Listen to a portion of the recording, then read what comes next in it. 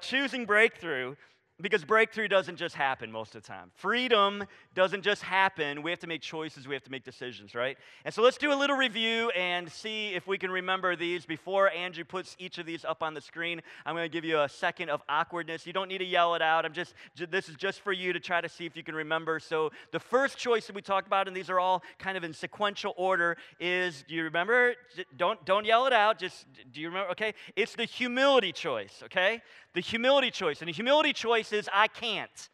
What a wretched man I am. Who will rescue me from this body of death, right? The humility choice is I come to the place of recognizing I can't do this. I'm helpless. I'm powerless. Like in and of myself, I don't have the answers anymore, right? That leads to the second choice. Do you remember what that is? Well, you're not supposed to yell it out. I'm trying to, this is like, okay, I get that. Okay. The second choice is the hope choice. And the hope choice is God can. God has the power. Thanks be to God through Jesus Christ our Lord, that I recognize that He has all the answers. He has all the wisdom. He has all the provision. He is the one who can free me. He is the source of breakthrough, right? Leads to the third choice, which is, don't say it out loud. Think about it. Do you remember what it was? It's the commitment choice. And the commitment choice is, I'm going to let Him. Like, I choose to continually commit all of my life and my will to Christ's care and to His control. The commitment choice is, I'm all in. I'm burning the ships. And there's not going to be anything or anyone that's going to get in the way of me being all in with God, that I'm going to be totally dedicated and committed to Him. It leads to the fourth choice. The fourth choice is the middle choice. It's the hinge choice. It's probably the most difficult of the choices, and that is the confession choice. And the confession choice is, I recognize that sometimes there's some sins, or maybe there's some hurts that I've experienced, or maybe there's just habits or whatever it would be that I've never expressed to God or to myself, and so I confess those things to God and to myself, but I also recognize there's some things that I need to confess to others. And it may not even be like a person that I've hurt. It may be a trusted, mature, godly person. I just sit across from him and I say, hey, I need to confess this thing. And James chapter 5 talks about the healing that we can experience through confession. Last week we talked about, and this might be a hard one because you're like, I don't remember what you talked about last week, and I get that, but last week we talked about the next choice, which is the identity choice. And the identity choice is, I'm gonna start choosing to believe what God says about me. Not those tracks that are on auto repeat, things that others spoke over me or about me, coaches or a grandfather or an uncle, or tends to be these male figures, maybe a mom. Someone who said something, and now I go through life thinking that this is the truth about myself. The identity choice is, I'm going to think about what God says about me, meditating on things like Ephesians chapter 1, realizing that God has a new declaration over my life, right? Now today, this is the second to last one. Some of you are like, I was wondering how many choices there's going to be, right? Like, this is the sixth choice, and this is a big one. It's a big one for so many people in this room. It's the forgiveness choice. The forgiveness choice. And the forgiveness, we already talked about the confession choice. The confession choice, remember, is me confessing my stuff, but sometimes there's people who have hurt me. There's people who have broken relationship with me, and so I gotta deal with that stuff. In fact, a lot of the hurts and habits and hang-ups in our lives are directly related to the unforgiveness, the bitterness, the grudges that we are holding on to of how we have been hurt. Something I didn't agree to. I didn't want it to happen. It happened to me. It was at the hands of another person. It was the words of another person. But I've got to be able to forgive that. The forgiveness choice is, I will forgive those who hurt me, and when possible, seek forgiveness from those I've hurt. And so we're going to look today in Matthew chapter 18, and I want you to turn to this. It's a long account. In fact, it's so long that we didn't even try to put it up on the screens. And so Matthew chapter 18, whether you're looking at an app on your phone or you have a traditional Bible, but I'm going to ask you to turn to Matthew chapter 18, and I'm going to need some help this morning. I need 3 individuals to help me. I haven't asked them ahead of time, and so right now everyone in the room is sweating, but I have some names in my mind. Josh Vandergriff, I think you'd be a great help. Josh Vandergriff, come on down. You can come up these steps right over here. And, Dan had this great big smile when I said Josh's name. So, Dan Colvin, you can come on down as well. And there's too many from that side, so now we got to get somebody over on this side. And Thomas Davies, you just did such a good job playing the guitar this morning. I need you all the way up here. You have to come up onto the platform. Matthew chapter 18. So Matthew chapter 18, we're going to begin with verse 23. And Peter comes up to Jesus and he says, listen, I got a huge question I got to ask you. Like, how many times should I forgive people who have sinned against me? And I got to imagine that there's, sometimes we just keep reading, and I think sometimes there's pauses that we don't see. And I think it was probably like this awkward pause. And Peter never liking awkwardness. Peter never liked silence. And so finally, Peter kind of answers his own question. And he answers kind of almost with the question. He's like, 7 times? Like in Peter's mind, he's thinking 7 times is pretty big. Like that's a pretty big number. Would that be enough? And Jesus looks at Peter, and I think probably with a twinkle in his eye, because this is how I see Jesus. Jesus goes, no. How about 70 times 7? Now, when I was a kid, I was pretty good at math. So I was like, 490. All right, we got this, right? And have you ever seen those little clicker things? You count people with the clickers. And so I always imagine, carrying around a little clicker and just waiting for the day that the clicker gets to 490. You're like, there we go, 490. I don't have to forgive you anymore. But that's not what Jesus meant when he said that, right? He meant you just keep forgiving, right? So then Jesus says the kingdom of heaven is and he starts telling a story regarding this issue of forgiveness. And so in order to do this story right, you know what? I'm going to have, we could have fun with this. I'm going to have you go all the way back to the door real quick. And Josh, you're going to be my landowner. You're going to be my king. And then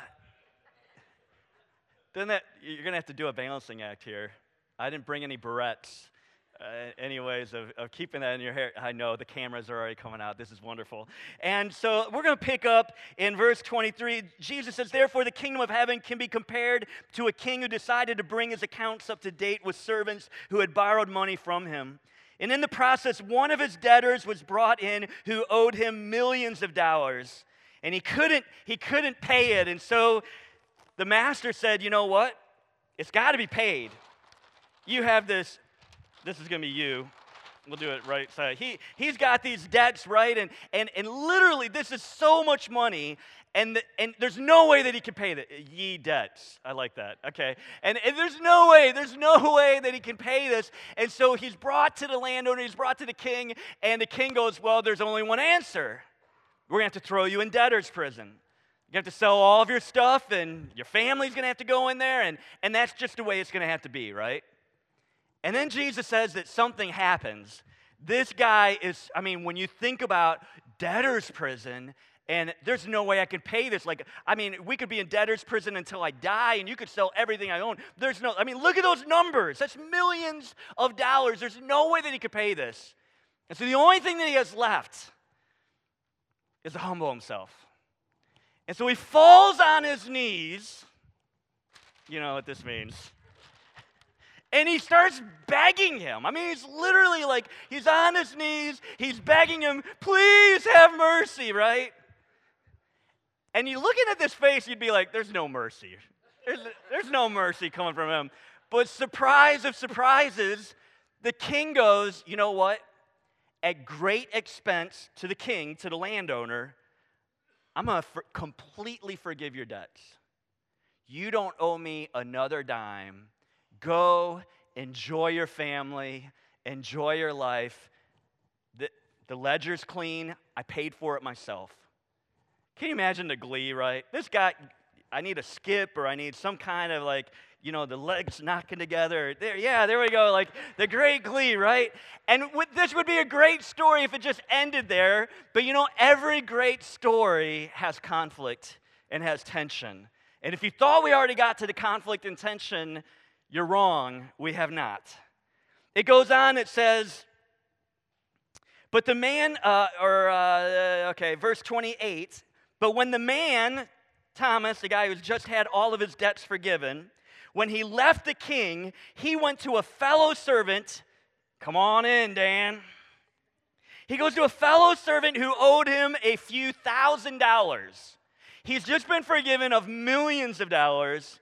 Now he finds someone who actually owed him maybe $1,000, several $1,000s. And Scripture says, I'm not making this up, so we're going to need this acted out. He grabbed him by the throat and demanded instant payment. Not too hard. Don't have too much fun with this. His fellow servant did something that should have clicked. Like as soon as he did this, it should have been like, oh crap, what am I doing, right? His fellow servant fell down before him and fell down before him and begged for a little more time. Be patient with me and I will pay it, he pleaded. But his creditor wouldn't wait. He had the man arrested and put in prison until the debt could be paid in full. You got to go to prison. Out the door, dude. See you later. Hasta la vista. Goodbye. He throws the guy in prison, right? When some of the other servants saw this, you guys are some of the other servants, you're seeing this. This is unjust. Like, how could he do this, right? They were very upset. They went to the king and told him everything that had happened. Then the king called the man he had forgiven and said, "You evil servant." Hoping for some more force there. I forgave you that tremendous debt because you pleaded with me. Shouldn't you have mercy on your fellow servant just as I had mercy on you? Then the angry king, I need an angry look. Then the angry king sent the man to prison to be tortured until he had paid his entire debt. There you go. And then Jesus says these words. Jesus says, that's what my heavenly Father will do to you if you refuse to forgive your brothers and sisters from your heart. Can we give it up for these guys? Thank you so much. You can. I know you wanted to keep it. I know you wanted to keep that crown, but can I just tell you, as funny as we tried to make this story, I'm uncomfortable with this story. But Jesus told this story, and every time Jesus tells a story, every time Jesus makes a statement, he does it to bring life, to bring freedom, to bring change into our lives. And so already we realize that I can choose to forgive because I have been forgiven. Honestly, the reason why this story is so uncomfortable is because it's my story and it's your story. We owe God a debt that is absolutely unpayable. There's no way that we could ever begin to pay God for what He has done for us. When you look at how our actions, the lack of generosity that we've shown, the lack of compassion that we've shown others, when you look at how we violated other people's trust, when you look at our selfishness, when you look at our greed, when you look at all of our sins, there's no way we could pay it off. And we're like the servant who says, have mercy on me. I don't know how to do this. Please don't send me into that place. And God responds with love. He responds with mercy. And He takes on that. The debt doesn't just like flutter into the universe. Like the debt still has to be paid. So the king pays for it himself. In our case, it cost Jesus His life as He went to the cross to pay the punishment of our sins. If we worked as hard as we could, if we kept every commandment from now until the day we die, if we never said an unkind word to another person, if we were never in another bad mood for the rest of our lives, it wouldn't be enough. So, because I have received mercy, because you have received mercy and forgiveness from God, we can forgive others, right? A plus B equals C. God forgives me, I forgive you, right? Except for it doesn't work that way usually, does it? There's a problem. I don't like to forgive, and probably you don't like to forgive either. So instead of God forgives me and I forgive you, more typically it is God forgives me, I don't forgive you. And so many of us in this room, we can be like the ungrateful servant when it comes to our sins, to our weaknesses, to our failures. We want mercy from God. God, please have mercy on me. I want mercy from others. I want the people in my life who I have wounded to look at me and say, Ken, I know you had a hard day. I know it's been rough. I know you've been through a season, and so yeah, what you said hurt me, but I forgive you. We're good. Like, I want that from others. But when I'm the one being wounded, so many times I'm not interested in showing mercy. Instead, I want to show justice. You hurt me, and now you need to pay. You wounded me, you're going to suffer. If you don't like it, too bad. And by the way, I reserve the right to bring this up at any point in the future, whenever I feel like it. Whenever the conversation demands me to remember how you wounded me 17 years ago. But listen again to the reaction of the king when he hears about his servant's actions. This is beginning with verse 32. Then the king called in the man he had forgiven and said, "You evil servant, I forgave you that tremendous debt because you pleaded with me. Shouldn't you have mercy on your fellow servant just as I had mercy on you?" Then the angry king sent the man to prison to be tortured until he had paid his entire debt. I was looking at this in some of the other translations. Some translations will put it this way. He put him to the tormentors, put him to be tortured, put the screws to him, put him in jail. And sometimes we look at that and we go, wow, God, man, how could you be so cruel? But I kind of look at it differently. See, if you are not forgiving others, you are creating a torture chamber for yourself. If you hold on to resentment and bitterness and unforgiveness, you are actually setting up a wall around your own heart. We construct our own prison. James once wrote these words. This is the half-brother of Jesus. He says, this is so humbling. He says, "There will be no mercy for those who have not shown mercy to others." I just want you to think about that line again. There will be no mercy for those who have not shown mercy to others. But if you have been merciful, God will be merciful when he judges you. I think we can all agree this forgiveness thing is a big deal. It's a huge deal in God's eyes. I'm not sure who wrote this. I looked on Google trying to find the source. I've seen it in several different places, but there's this quote: "As long as we are unable to forgive, we keep ourselves chained to the unforgiving. We give them rent-free space in our mind, emotional shackles in our heart, and the right to torment us in the small hours of the night." That's exactly what unforgiveness does. To forgive in the Greek means to release. So when we're talking about forgiveness, what we're actually talking about is this ability or this choice or this decision to release somebody else. I don't have to hold on to you and to what you did any longer. I like to think of it as a follower of Jesus that I'm releasing them to God, to his care, to his justice.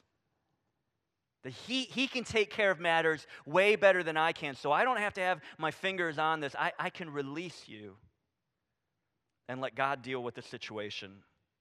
When we talk about forgiveness, I bring this up a lot whenever I talk about forgiveness, because in my conversations, 23 years of ministry, I find that so many of us have these ideas when it comes to forgiveness, these excuses that keep us from forgiving.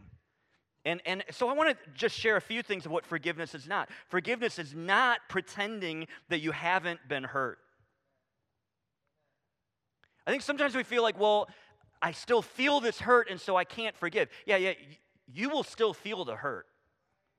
And we're not saying that you should pretend that that person didn't do bad things or didn't say wrong things to you. But release them. Release them. People will say, "But Ken, I was hurt." And I will say, I can't even imagine. I'm not going to try to say, oh, I know how it feels. I don't have a clue of how it feels. I can't imagine the hurt that you've experienced. But now, by not forgiving, you are hurting yourself. we all know that. We see that in others, don't we? It's so easy to see it in others, but so many times it's so difficult to see it in ourselves. Forgiveness, secondly, is not pretending that the other person wasn't wrong. And so I think if I release them, I'm letting them, like, they're getting off. Like, that's wrong. That's not even just, Ken, right? Like, sometimes there are legal consequences, and I'm not talking about that. I'm talking about from my perspective of me being the judge and the jury. We're not pretending that the other person wasn't wrong. I've used this illustration so many times, but it's something that I talk to my kids about so often, especially when they were younger. If I go up to you, if I go up to Chip Reed over here and I punch him in the face, which, by the way, looking at Chip would be a really stupid idea for me to do, okay? He's a lumberjack. Like, literally, seriously, he's a lumberjack. And so I would be an idiot. But let's say I punch him in the face, right? And for whatever reason, God gives him a holy, ability to not react, right? And let's say a couple hours later, a couple days later, I come up to Chip and I say, you know what, Chip, I'm really sorry about what I did. You know, and for whatever reason, in our culture, we feel like the response should be, that Chip's response should be when somebody says, I'm sorry, I shouldn't have done that. We feel like the response should be, it's okay. I don't know where that came from. But I would hear my kids, I don't know if it came from school, or I think sometimes it happened even before they went to school, so somehow it's ingrained to say it's okay, but here's the problem, it's not okay. Like, if Chip says to me, it's okay, then I go, all right, well, the next time I'm in a bad mood, I'll punch you in the face again. Right? Because he said it's okay. The response isn't it's okay. The response is I forgive you. What you did was not okay. What you did was, in fact, wrong. But I am making a choice to forgive you. I'm making a choice to release you. See, here's forgiveness. Forgiveness is a decision I make to release, that's the word we've been talking about, to release the person who has hurt me. I'm making a decision. I'm making a choice, regardless of how I feel. If you're waiting until you feel like it, you probably won't do it, especially depending on the level of hurt that you've experienced. So many people, well, I'm waiting for God to change me and to cause me to feel like forgiving. You won't feel like forgiving. It's a choice. It's a decision I make to release the person who has hurt me. And I love this line. I'm no longer allowing someone else's actions or attitudes to dictate my actions and my attitudes. I'm not going to allow their actions and attitudes to dictate my actions or attitudes. Because here's the problem, and I've seen this, and you've seen this. Hurt people hurt people. So I've got these excuses. I'm so hurt. What they did to me was so wrong. They violated me. I should have never gone through this. This is so wrong. And I get so filled with bitterness, and I start putting up a wall around me and trying to keep the people who love me out. And in the process, I end up hurting people who had nothing to do with the hurt that I originally experienced. And we see this all the time, don't we? You've experienced this. Now, usually about now, the pushback is, well, if they would just come, and like in the story even, like if they would just come and fall to my feet and beg for forgiveness and acknowledge how wrong they were, Ken, I'd be able to forgive them. And can I just tell you, it would make it so much easier, wouldn't it? There's a relationship several years ago, a person who's been a friend for years. They did something extremely hurtful. I decided, I prayed about it, and I decided, you know what, I'm going to see if I can go to lunch with them and just explain. Like, you probably don't realize it. I tried to use the I statements. I tried to do it all. Instead of going in, you did this, I felt this way. And he just looked me in the eyes, and he was like, I don't see it that way. Oh, okay. I remember just being like, it would have been so much easier if he would have been like, oh, Ken, I'm so sorry. Like, yeah, I shouldn't have done it. Like, oh, man, we could have resolution, right? It's so much harder when they look you in the eyes and say, no, I didn't. I didn't do that. You're the idiot. You're the one who has issues. You're the one who needs to be, I didn't have anything to do with that. Like, that makes it so much harder, doesn't it? I think of how easy, if they would just fall to my feet, I'm so sorry, would you please forgive me? I was so wrong, that was so evil, I'm an evil person, forgive me. There, I'll release you. But in those moments, my eyes go to Jesus. And I think about the foot of Jesus' cross, right? And I think about all of the injustice, the weight of injustice that Jesus experienced in just a few short hours. The trial. I mean, this trial was ridiculous. It was a joke. The torture. I mean, that wasn't called for, right? All the different ways that these soldiers who just had this malevolent, they just malicious, right? And the way they tortured him. And even as he's having these spikes like driven through his wrists and through his ankles, and now he's hoisted up on this cross. And if that wasn't even like enough, like the crowd, even the religious leaders, the pastors, and the priests are walking by and they're spitting on him. Some people say it would have been common for people to have urinated on them as they're on the cross. Just despicable. The things that people would shout and the things that they would say. In fact, Scripture says this in Mark 15:13. They shouted back, "Crucify him." Can you imagine being Jesus? And here are these crowds of people. He's looking at people who had been there for miracles, who had been there for healing, people who had been there when he multiplied the food, people who had, and now he looks and they're screaming, like red rage in their faces. Crucify him. Mark 15:29-30. It says, and the people passing by shouted abuse, shaking their heads in mockery. Ha! Look at you now, they yelled at him. You can destroy the temple and rebuild it in 3 days, can you? Well, then save yourself. Come down from the cross. They're mocking him. You're the Son of God. Save yourself. Luke 23, verse 34 says something. I've been a Christian almost my entire life, and I still have a hard time wrapping my mind around these words. It says, Jesus said, Father, forgive these people because they don't know what they're doing. Like literally in the moment. I could almost imagine maybe after his resurrection, right before his ascension, in the moment even. I can't imagine that Jesus felt like saying that. But he said these words that were so powerful. Forgive them, Father. There's some scholars that suggest that the Greek here is repetitive. That it's not just a one and done. Jesus doesn't just say, Father, forgive them, and then he's, okay, got that done and over with.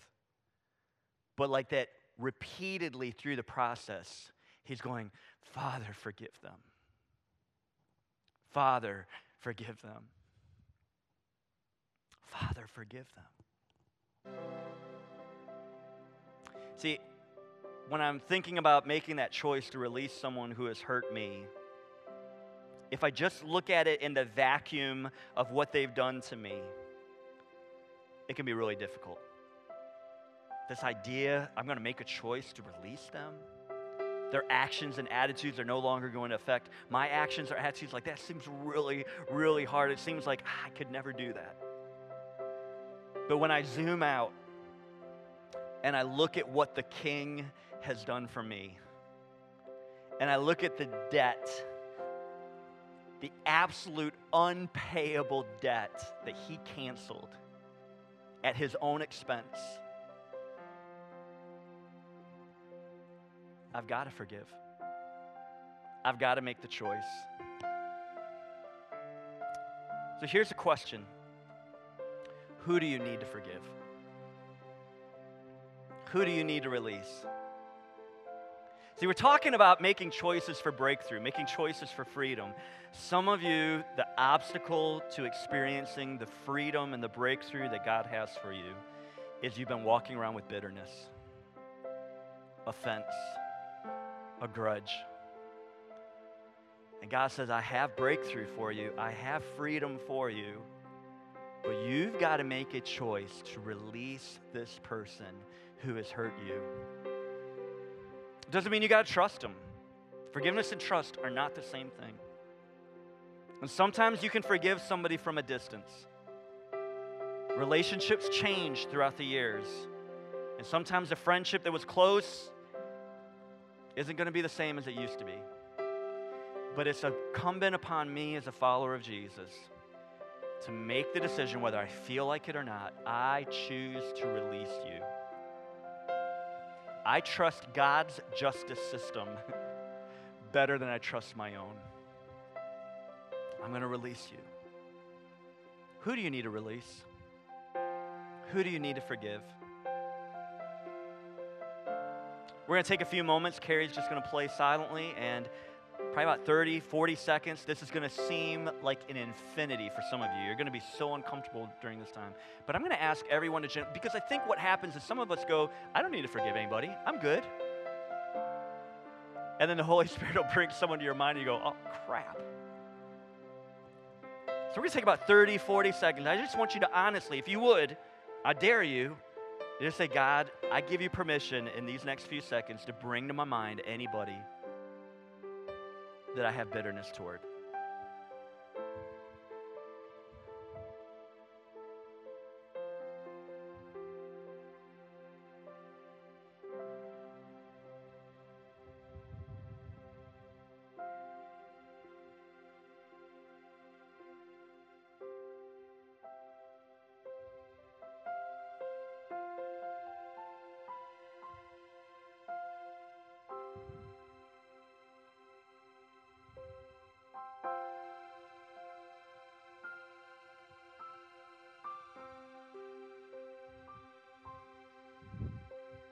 So first things first, before we get into the issue of who you need to forgive, maybe you're here this morning and you recognize, I need forgiveness. Maybe you walked in this room this morning and you thought, man, there's no way God could forgive me after what I did this week. There's no way God could love me. There's no way God could have mercy for me. And we already read in Matthew 18 that He absolutely has forgiveness for you. If there's any message that we received at the cross, it's that He absolutely has forgiveness for you. So maybe you're here this morning and you need to receive the forgiveness of God for yourself. Maybe you've never asked Jesus to come into your life. You've never humbled yourself and said, Jesus, take over my life. You be the master and leader. Forgive me of my sins. I'm going to ask everyone in the room to close your eyes and bow your heads. We're not going to embarrass you. We're not going to have you stand up or have you come forward. We believe that baptism, which, by the way, we have coming up on November 21st, that's the way we publicly express our commitment to Christ. But if you're here and you say, Ken, I need Christ's forgiveness. I need Him to forgive me of my sins, to be the master and leader of my life. We won't embarrass you, but if that's you, would you just raise your hand so I can pray for you? Yeah. Anybody else? Yeah. Anybody else? Several of you this morning. Yeah. I see that hand too. You can put your hand down after you've raised it. Yeah. 4 of you this morning. Anybody else? Yeah. Yeah. Oh, God, thank you for what you're doing in our hearts and our lives. If you raised your hand, can I just invite you to pray this prayer? In fact, I'm going to ask everybody in the room just to pray this with me. And this isn't some magic formula. You say these exact words and poof, the magic happens. It's really meaning these things in our hearts. But we confess these things with our mouth as well. So would you pray this with me? Heavenly Father, thank you for your mercy. I am the servant that had an unpayable debt, and you canceled it. Thank you for Jesus. I believe He is the Son of God that died on the cross for my sins. I believe you raised Him from the dead, and you have the power that I need. Empower me to live for you, that I would actually, actively follow you. In Jesus' name, amen. If you raised your hand, and maybe for you this is the very first time, can I just tell you, this is why we exist as a church. We exist. We want to see people brought into the kingdom of God, into the family of God, into Christ's forgiveness. And what an incredible thing. You could do several things that would help me, but it would also honestly help you. In the connection card that Pastor Megan talked about earlier, at the very bottom it says, my next step. Go ahead and check that box that says, I'm starting a relationship with Jesus. Or maybe for you, this was just reaffirming your relationship with Christ. You've already asked Jesus to come into your life, but today was just kind of I need to reaffirm that. Go ahead and check that. And as you leave this morning, there'll be people with buckets. You can stick these cards in those buckets. And then also, we have prayer partners that are going to be available at the front. Make sure to come to them, and just at the end, as everyone else is leaving, you come to the front, and they would love to pray with you. And maybe you don't know how to articulate it. Just say, hey, I prayed that prayer at the end. They would love to be able to pray with you. And then finally, and I want to pray before Pastor Aaron comes for us now, forgiving others. God, a few moments ago, we took some silent time. And maybe you brought some people to our minds that we need to forgive. God, would you give us the audacity and the tenacity and the courage and the power to be able to release those people who have hurt us? And God, I recognize that sometimes this happens multiple times throughout a day, that I've got to keep making that choice to release. And so, God, that we would have the power to do that. God, for some of us in this room, it's probably going to require a conversation with a trusted, mature, godly friend to unpack some of those things. God, give us the courage to have those conversations this week. Someone that we trust that we could say, just, would you pray with me? Would you help me through this? We pray these things in Jesus' name. Amen.